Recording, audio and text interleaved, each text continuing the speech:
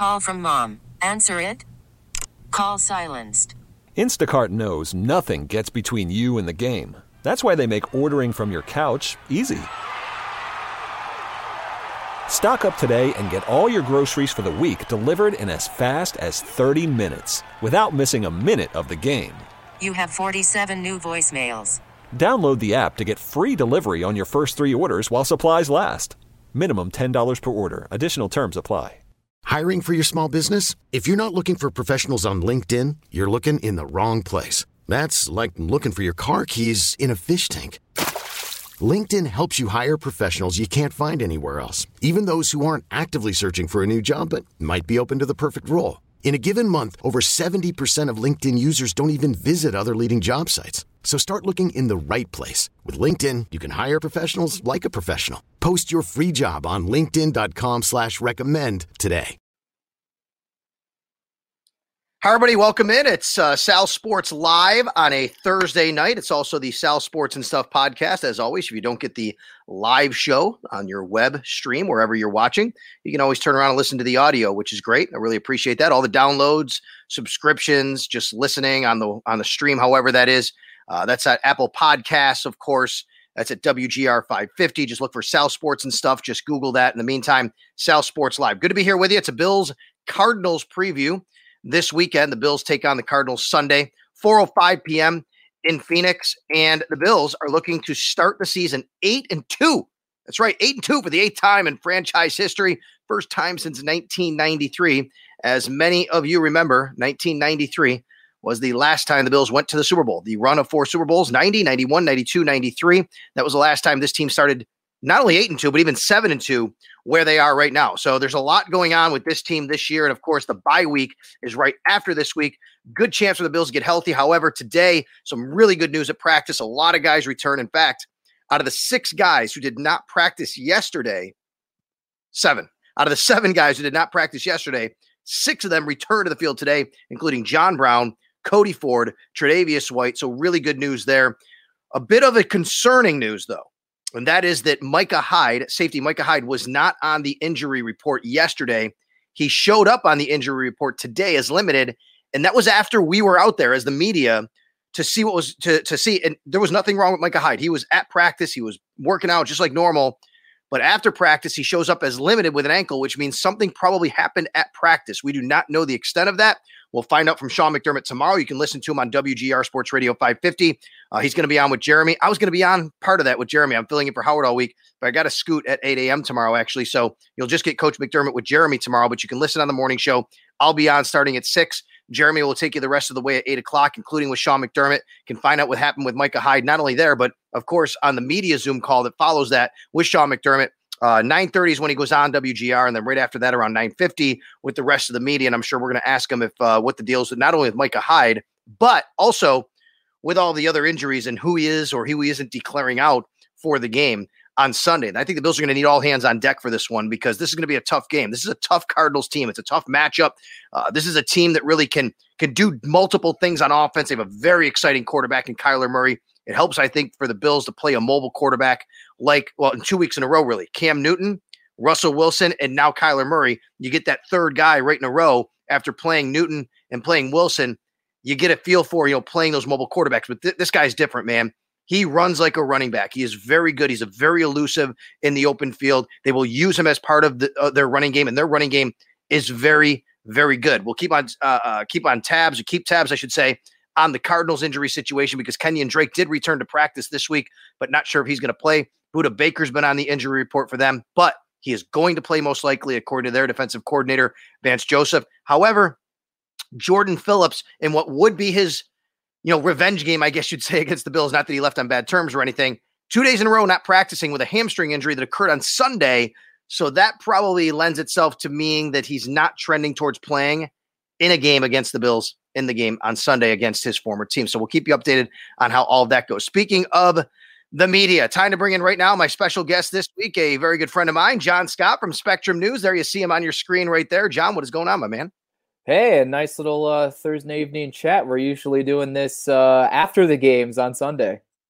Yes, we are. It's really good. I join John every Sunday on Spectrum News. You can find that. And why don't you promote the show? Tell everybody where they can watch the show and what it's all about. It's not just me and you, obviously. It's a half hour of football talk. Right. It's called Buffalo End Zone, a 30-minute post-game show, the only one you'll find around here. It's all Bills. And Kevin Carroll is our anchor in studio. Greg Vorse also joins us. And we show highlights quickly, some game reaction. Then we really dive into it with our thoughts, as well as Sal and I giving our thoughts as well. Usually it's a few hours after the game. So this week it's going to be at a special time of 10:30 over on Spectrum News. You can catch that also in Rochester and Jamestown as well in those markets at 10:30 Buffalo End Zone. So me, Sal, Kevin Carroll, Greg Vorse, and we're going to break it all down with everything, hopefully on a good side of things. The Bills win over the Cardinals. Yeah, and as I just opened up with, and you heard me talking about it, this is a tough matchup for this team. You know, I opened my Monday Extra Point show with my monologue was about matchups. That's what it's about. And I wrote a column about it, how sports are about matchups. And if you really dug into the Seahawks, I felt, John, that the Bills really did match up well with the Seahawks. Now, it didn't mean they were guaranteed to win, but I felt there were some advantages the Bills had, especially in their passing game against the Seahawks defense in warm weather that was going to be played. And they did take advantage. This game, not so much. I mean, I think there are some advantages the Bills can take, but this running game for Arizona can cause some problems for the Bills. Absolutely. And they do it in a different way. Whereas, yeah, you mentioned Kyler Murray is a running back of sorts there. He's 8th in the National Football League in rushing yards. And that's in 8 games. There's other guys that have played 9 games. So he in a yards per game basis is probably even higher in that. 8 rushing touchdowns. About half of his yards come from scrambling. So that means over 250, 300 yards of rushing come on designed runs. So that's something that the Bills really haven't seen while facing mobile quarterbacks. They haven't seen anything like that since Lamar Jackson, and they're different types of players, different types of runners. And if Kenyon Drake can play, we've seen he's a different running back than what we saw in Miami. And even Chase Edmonds, whether Drake plays or not, is also a very good and dynamic running back, averaging more yards per carry, 4.6 yards per carry, than Drake actually is. And Drake is also in the top 12, I believe, in the National Football League in rushing yards. They're a big play offense, running the ball or passing the ball. It's going to be a challenge, definitely, on Sunday for the Bills defense. All right, well, Laura comes in and she says, I want 4 takeaways again. Call me greedy. Laura, I don't know if that's going to happen, but it does bring us into a really good point here, John, which is, and you've noticed this, and I've noticed you've been asking players about this in your Zoom calls, the aggressive nature of the Bills defense. It seems like this team is way better when they're playing more aggressive. And here's the thing, you're going to give up some plays like they did the long pass, obviously the 50-yarder to David Moore, but I'll take those if I'm going to get those big plays and those turnovers. And it seems like they're more productive when they play like that. There's been a search for the Bills' defensive identity. Among searching for other things, I'm sure answers to some of their things that have been going wrong. But the identity search, I think, is over. I think you saw it in Vegas. You saw it against Seattle. They are so much better and at their best with this particular unit when they are really coming in hot. Leslie Frazier's dialing things up. And then ultimately, that can really put them in an advantageous position to force takeaways. And that is, I think, what the recipe for success is for this Bills defense. You bring the heat and you lean on what I would say is the strength of this defense, the back end, with your 2 safeties when healthy, with your cornerbacks when healthy, and allow them to maybe be on their own a little bit more than traditionally they are in Sean McDermott and Leslie Frazier's defenses. I think that's the way they need to continue to dial it up. And the players have said it's because they just play so much more free. And I think that is going to be the key. It'll be interesting. Will they continue to do that, especially understanding the dynamic scrambling with a guy like Kyler Murray? Yeah, I agree with you. And here's the problem, though. If you load up on the run, they have weapons on this team. Now, I was looking at their targets. They kind of forced the ball a little bit to DeAndre Hopkins. Why wouldn't you, right? I mean, he's great. But he's got over 70 targets. The next closest player, Larry Fitzgerald, has 40. There's literally more than 30, almost double the targets. But they can spread the ball around if they really want to. It seems like DeAndre's the guy. But Kyler Murray's a pretty good passer. He's no slouch when it comes to throwing the football. And the one wrinkle in his game is he turns the football over. He's thrown an interception in 5 of the 8 games this season. He also is prone to fumble the ball with some of his running He's fumbled it 4 times, lost it twice. So if you're looking at the Bills being aggressive and trying to win the turnover battle once again, Kyler Murray is going to give you those opportunities, or at least he has in games consistently so far this season. And you're right, Hopkins is a guy that continues to get force-fed, and with Tre'Davious White saying he's trending in the right direction, that should be another good matchup. But I was looking at Hopkins' numbers before I came on with you. His season's been kind of funky.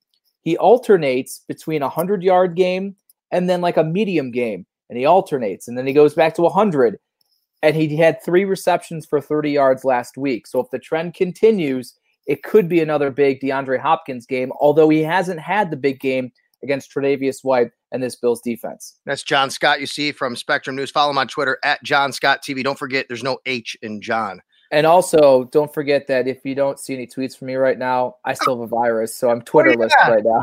So let's tell everybody the story, because this is kind of, it's not really funny for you, but so I get a Twitter DM from Eric Wood, and it says, "Hey, did you see this?" And I'm like, this is not like I've seen these viruses, these things go around. I'm like, I don't know if Eric sent this to me, but reluctantly I clicked it, and then it was like an Instagram page. I did not sign in. I'm like, there's no way. There's got to be a virus. I'm not signing in. So I didn't do that, but I heard that other people did, and if you signed in, it then went and you started passing it to someone else, and it locked you out of your Twitter account, and you got had by this. I actually got the same thing from Patrick Hammer from Channel 2, the meteorologist, and he even said, "Hey, I'm really sorry." I'm like, no, I texted Eric, actually. I said, "Eric, check your Twitter account. This is what's going on." Thank goodness that didn't happen. I feel so bad for you. What's the status of your Twitter account now? People at our corporate level are on the case, but it's taken longer than I thought. You're right. I actually was talking with Eric Wood a few days ago. He was locked out of his Instagram as well. Still was not out of his Twitter. It'd been passed along to me from our meteorologist, Kaylee Went, who got it from a reporter at another station in town. And even while in the press box on Sunday, Marcel Louis Jacques from ESPN said corporate at ESPN had just sent out a company email saying, saying Ed Werder, the reporter, was also dealing with this. So if you get anything from him, don't click on it. It clearly is wide-ranging, and it has paralyzed me in my social media game here. So give me a follow, please. You just may not see anything from me. Well, now let me ask you this. Now, John is a good follow, and by the way, John has really good video. He's the pool videographer at practice. He's not the only one there, but if they have to go inside, you're in there, and you're a part of that thing. So you've had some really good stuff all year since training camp started. But I do have to ask you, does it kind of give you a little bit of sense of like, you know, we're on Twitter so much, right? We're on social media in our jobs. It's our life. It's become our life. Since you can't get in, and it's like, hey, you know, your boss, you know, they know you can't tweet. Is it a little bit more even relaxing in some way, shape, or form for you? Yes and no. The game was really strange because that is how I interact during the game is through Twitter. It also just taking away my responsibilities for work. It has become such a prominent way that I even consume news and information. Mm-hmm. There are things that I miss out or I get later in the day. I didn't know the Ohio State football game was canceled until I was driving around the other day and heard Mike Shope say it on the Shope and the Bulldog show. And usually I'd get an alert or I'd be on Twitter or whatever it may be. And just things like that, even following the rest of the NFL, let's say the Dolphins and the Cardinals game from a week ago, because I wasn't on Twitter, I'm not kind of seeing how that game is playing out and other things like that. And then there's even just things as simple as the Bills send out alerts, like when Josh is AFC Offensive Player of the Week or the injury report. Oh, I can't get them. Oh my gosh. So then I have like a coworker screenshot it and send it to me just so I have the information. So I'm actually taking time off during the bye week next week. This would have been ideal for that because we all could use a little unplugging from social media, but I'm making do with what I can so far, and knock on wood, I'll be up and running over the weekend so we can at least be back to normal before the bye week on a Bills Sunday game day. Well, I have more for you here, but let's check some of the comments here. In fact, my brother from Oregon checking in, Sal freaking Capaccio. Glad he spelled my name right. He is my brother. But John, you need a picture on your little YouTube account there. That's what you need. That's my brother checking in. But here is one I actually want to bring to you. Tim Ellington writes in, more important to me is how good or average is the Cardinals defense, how difficult, easy it will be for Josh Allen to break it down. And here's my thought on it, because I think we've seen a lot of teams play a lot of zone. they're more of a man team. They like to play a lot of man-to-man defense. So I think Josh will have opportunities, but they're also kind of more of a big play defense. Like they'll give up stuff, but they'll also make some plays. I mean, you have to watch out for that, but I do think the Bills will have an opportunity here. Yeah, they're similar to Seattle in the sense of they have some big names that you will absolutely recognize. Patrick Peterson on the outside, even though he's in the back portion of his career, he still is very, very good. Held DK Metcalf in check when Arizona actually beat Seattle weeks ago. They certainly miss Chandler Jones, but Hassan Reddick has been very good. And if Jordan Phillips can play, he's been impactful for them as well. Budda Baker is known for more than just being the guy who got caught by DK Metcalf 100 yards down the field. So they have some playmakers.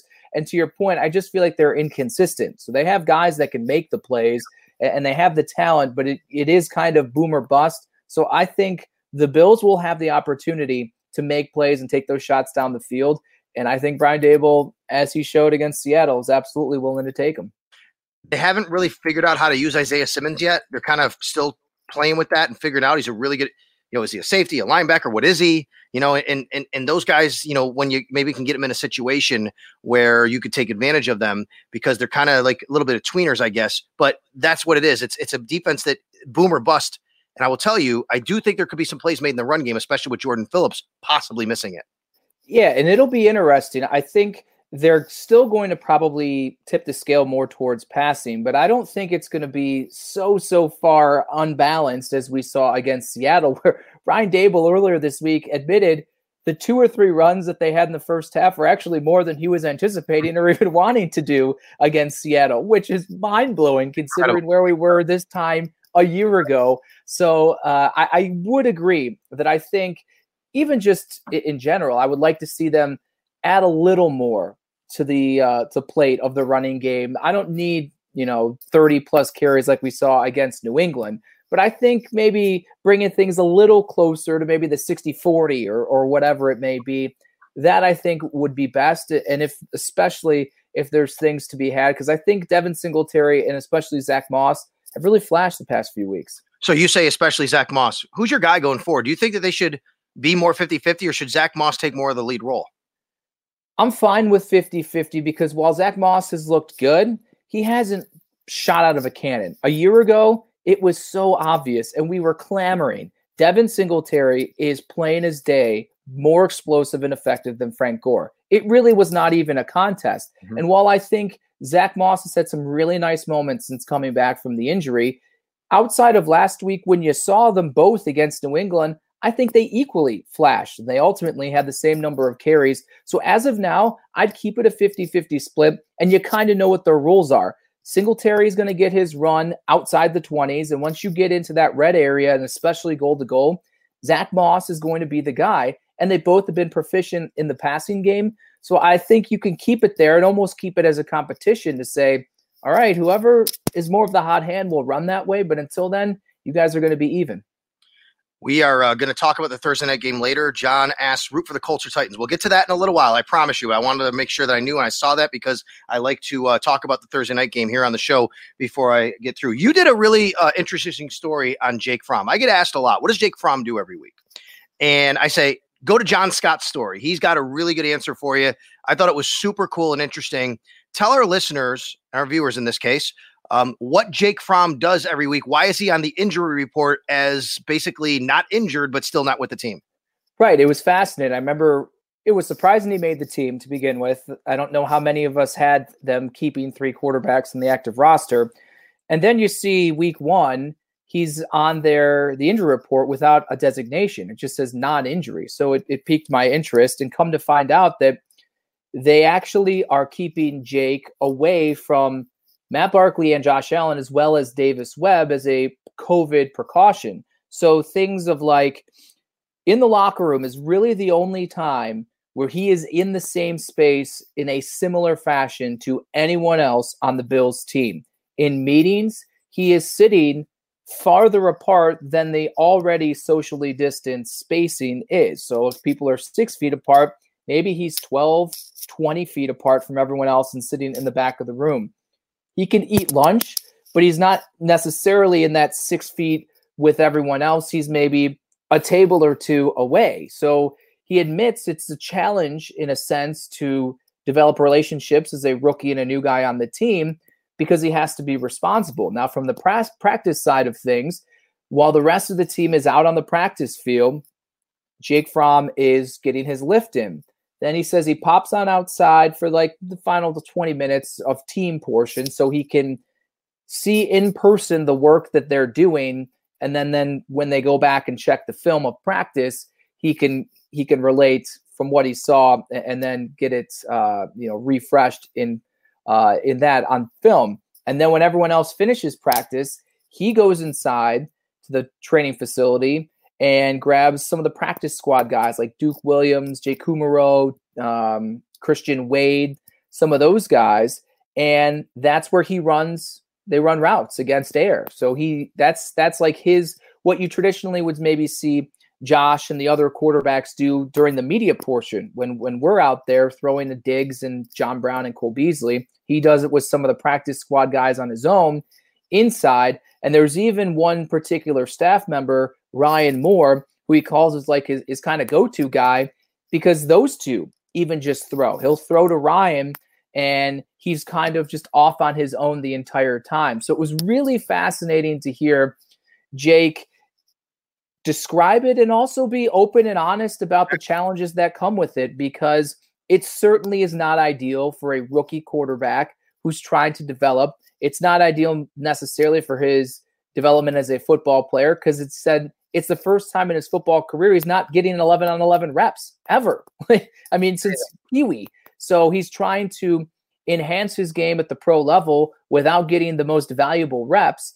And it's also hard from him on a personal level because, again, he is being asked more so than anyone else to even more so socially distance himself from other people to maintain being safe. And that even goes for outside the facility. I joked with him. I said, are you even allowed to go to Wegmans? And he said, yeah, I can go. But even then, I've really cut out a lot of things outside, even more so than some of the other players have been asked through protocols, just because it's really been placed upon me as this big responsibility that in worst case scenario, I'm the one guy in the building that they can count on to be healthy.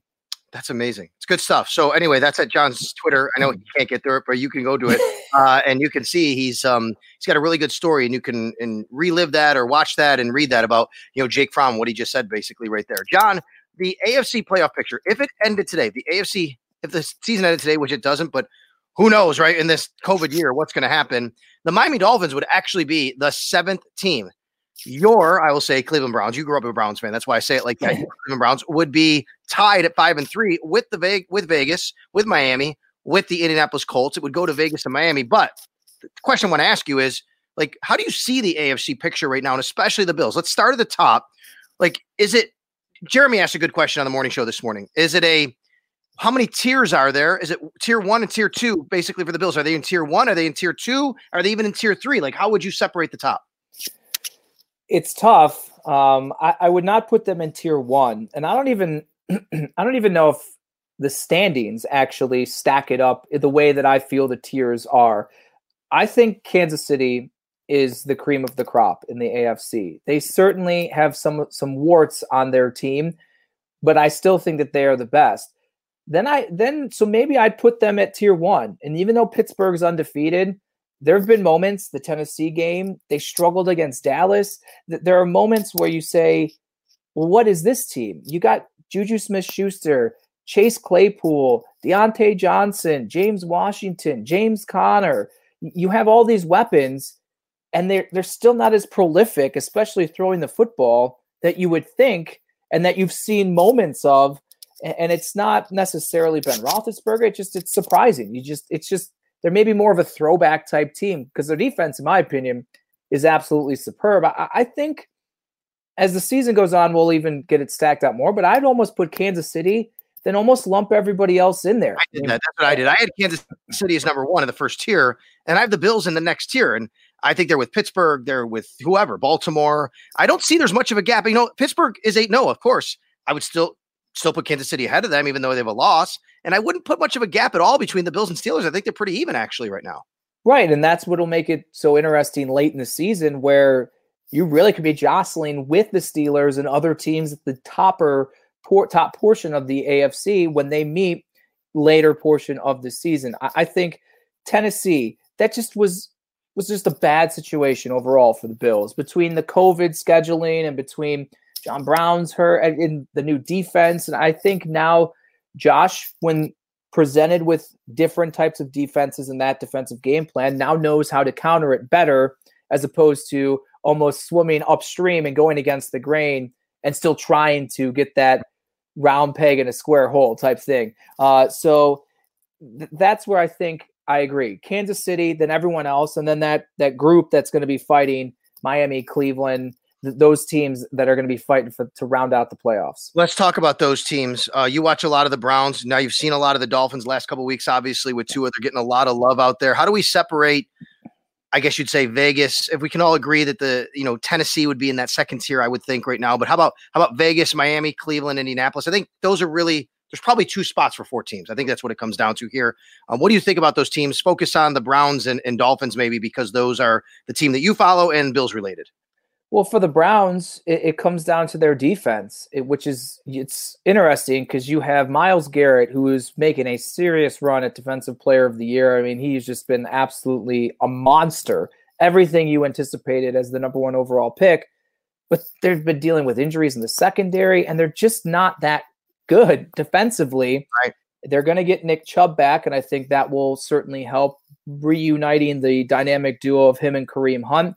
And you're coming to find that maybe the Baker Mayfields you saw as a rookie who set an NFL record for passing touchdowns is not that guy that you can lean on to be your main source of offense. And certainly they lost OBJ. Miami, again, their defense, I know I've heard you say it maybe isn't as good as people maybe think it is. It's opportunistic at times, but it's all going to come down to Tua. And it was a surprising thing. And he took a good step from this first game to his second game, and they keep winning.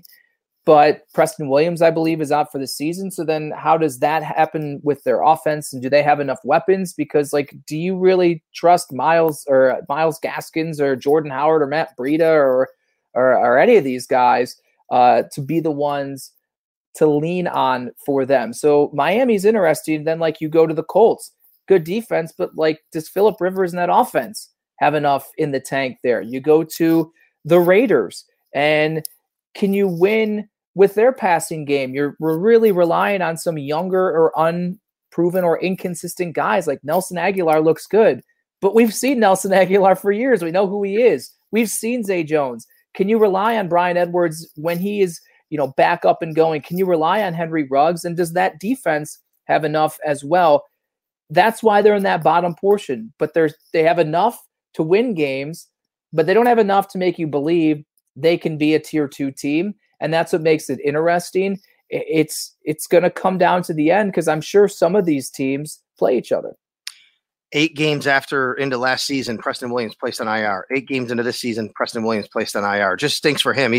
I like him. He's a good young receiver, and you're right. And for the Dolphins, that's going to hurt them. I think Tua needs as many weapons around him as he can find, of course. All right, before I let you go, a couple of things. Number one, if I was to say, all right, here's a reason to be optimistic the Bills can make a playoff run, and here's a reason to be pessimistic that the Bills can make a playoff run. Give me one of each. A reason to be optimistic for Bills fans and a reason to be pessimistic.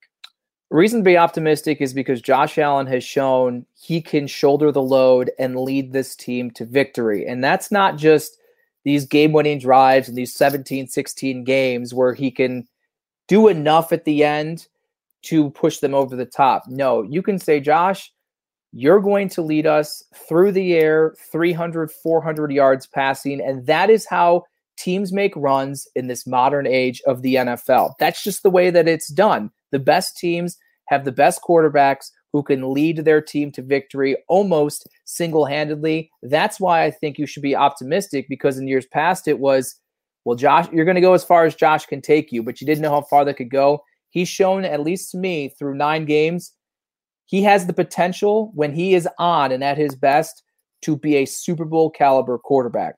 The reason I would have some pause is, while we discussed the defense probably has found their identity, they still are so inconsistent and give up so many plays. And you look at that Seattle game, let's say you even cut the turnovers in half, they may lose. And if Jordan Poyer doesn't get an interception, or they don't come out a half and Jerry Hughes gets a fumble, you never know how that game could go. And early in the season, they were having struggles forcing turnovers, and the defense was really, really exposed.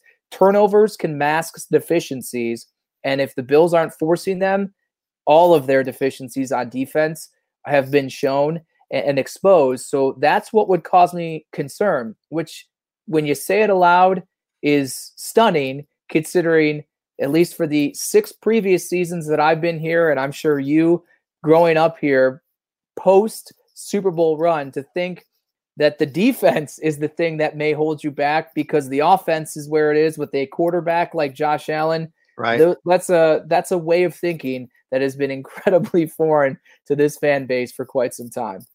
If I had to pick, I'd definitely rather pick a better offense versus a lesser defense than the other way around. I think obviously that's the way you have to compete in 2020 NFL. Tonight, let's get back to what John asked earlier. Root for Colts or Titans tonight. And then we have another question on this. So there's 2 different things here. Who do you root for? And let me just find it here. Someone asked who wins. Here's Mission Hill says who wins tonight. So let's do both. I was surprised to look at the spread. I didn't realize this, but Colts are favored by 1. I didn't realize that. And this game is in Tennessee. That doesn't make sense. So maybe the Vegas betting line is trying to tell us something. I do think it's going to be a close game. I do think it's a good Thursday night game. And I think that Bills fans should root for the Colts because if you wind up tied with the Titans as 2 division winners, you get the lesser seed because you lost. That's the way I look at it. You could say different. And then what do you think about that? And who wins tonight?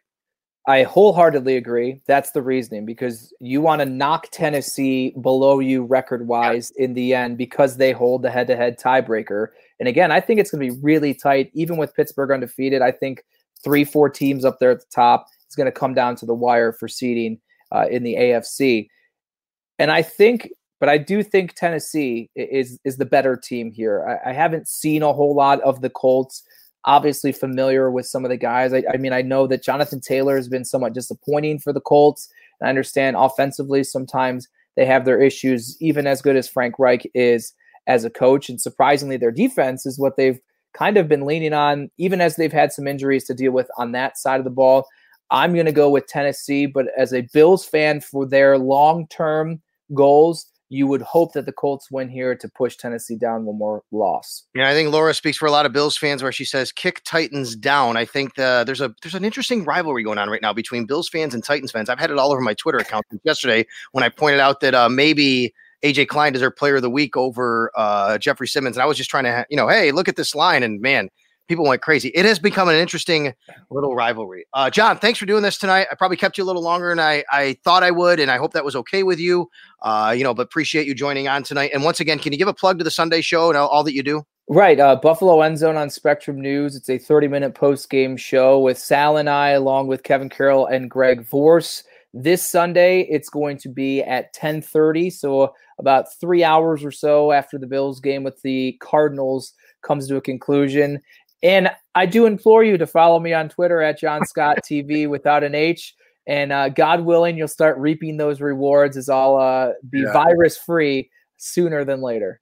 All right, buddy. Thanks a lot. I'm going to wrap up here. I'm going to let you go, but I appreciate you doing this tonight. Hey, thanks a lot. Have a good one. All right, you too. That is John Scott at John Scott TV, Spectrum News. Appreciate him joining the program here tonight. All right, let me head on out of here. I try not to keep you guys past 8 o'clock too much because I know you want to get to your Thursday night football game. And tonight, it actually is a pretty good game. Colts and Titans, and I couldn't believe it when I saw it. I think the line is Colts -1. Now, that might have changed. It's what I looked at a little bit earlier, but whatever. Maybe it's a different sports book that I'm looking at, but that's what I saw. I thought that was interesting. But let's not forget, tomorrow, big WGR show. I'll be on with Jeremy from 6 to 8, filling in for Howard. I got to scoot at 8 o'clock, actually. Get down to the stadium. Got some practice tomorrow. We got Sean McDermott on Zoom, but Jeremy's going to have Sean McDermott at 9:30 on the radio, so we got that for you. And, of course, we got the game on the Bills Radio Network, and that is going to be Sunday. All your pregame coverage starts around 1 p.m. In fact, just keep listening all day because the game is at 4 o'clock, right? Noon or so. What do we do pregame at? Noon now? 1 o'clock? I don't even know. We got a lot of stuff because it's a late game. Either way, I'll be on the round table before the game with Steve Tasker, Chris Brown. We got Murph on the call with Steve Tasker, myself, and we'll keep you updated on what's going on. In the meantime, thanks a lot for listening. And once again, no matter how you're finding this. If you're watching on the stream, don't forget, download, subscribe, Sal Sports and Stuff on the podcast. Yes, it's this same show, but it's also other stuff that I put up there on the podcast, Sal Sports and Stuff. Download, subscribe, listen to that. And don't forget to come here again next Thursday night. We do it every single week, 7:30 right here on Twitter, on YouTube, on Facebook, Sal Sports on Facebook, Coach Sal C on YouTube. Thanks a lot for joining me. Have a great week. It'll be great to get out to Arizona to watch the Bills, not physically, of course, but then get to the bye week and maybe, just maybe, the Bills will be 8-2. Thanks a lot for joining me tonight. Okay, picture this. It's Friday afternoon when a thought hits you. I can waste another weekend doing the same old whatever, or I can conquer it. I can hop into my all-new Hyundai Santa Fe and hit the road. Any road. The steeper, the better. Because my all-new Santa Fe is available with H-Track all-wheel drive, so I can hit the trail without a worry in the world. Heck, with 3 rows and best-in-class rear cargo space, I can pack the whole family in with all our gear. We've got available dual wireless charging for our phones, so we'll never lose touch with civilization, and we won't lose touch with the primordial power of Mother Earth. So which is it? Waste the weekend or do something a little more epic? And conquer it in the all-new Hyundai Santa Fe. Visit HyundaiUSA.com or call 562-314-4603 for more details. Hyundai, there's joy in every journey. This episode is brought to you by Progressive Insurance. Whether you love true crime or comedy, celebrity interviews or news, you call the shots on what's in your podcast queue. And guess what? Now you can call them on your auto insurance too with the Name Your Price tool from Progressive. It works just the way it sounds. You tell Progressive how much you want to pay for car insurance, and they'll show you coverage options that fit your budget. Get your quote today at Progressive.com to join the over 28 million drivers who trust Progressive. Progressive Casualty Insurance Company and Affiliates. Price and coverage match limited by state law.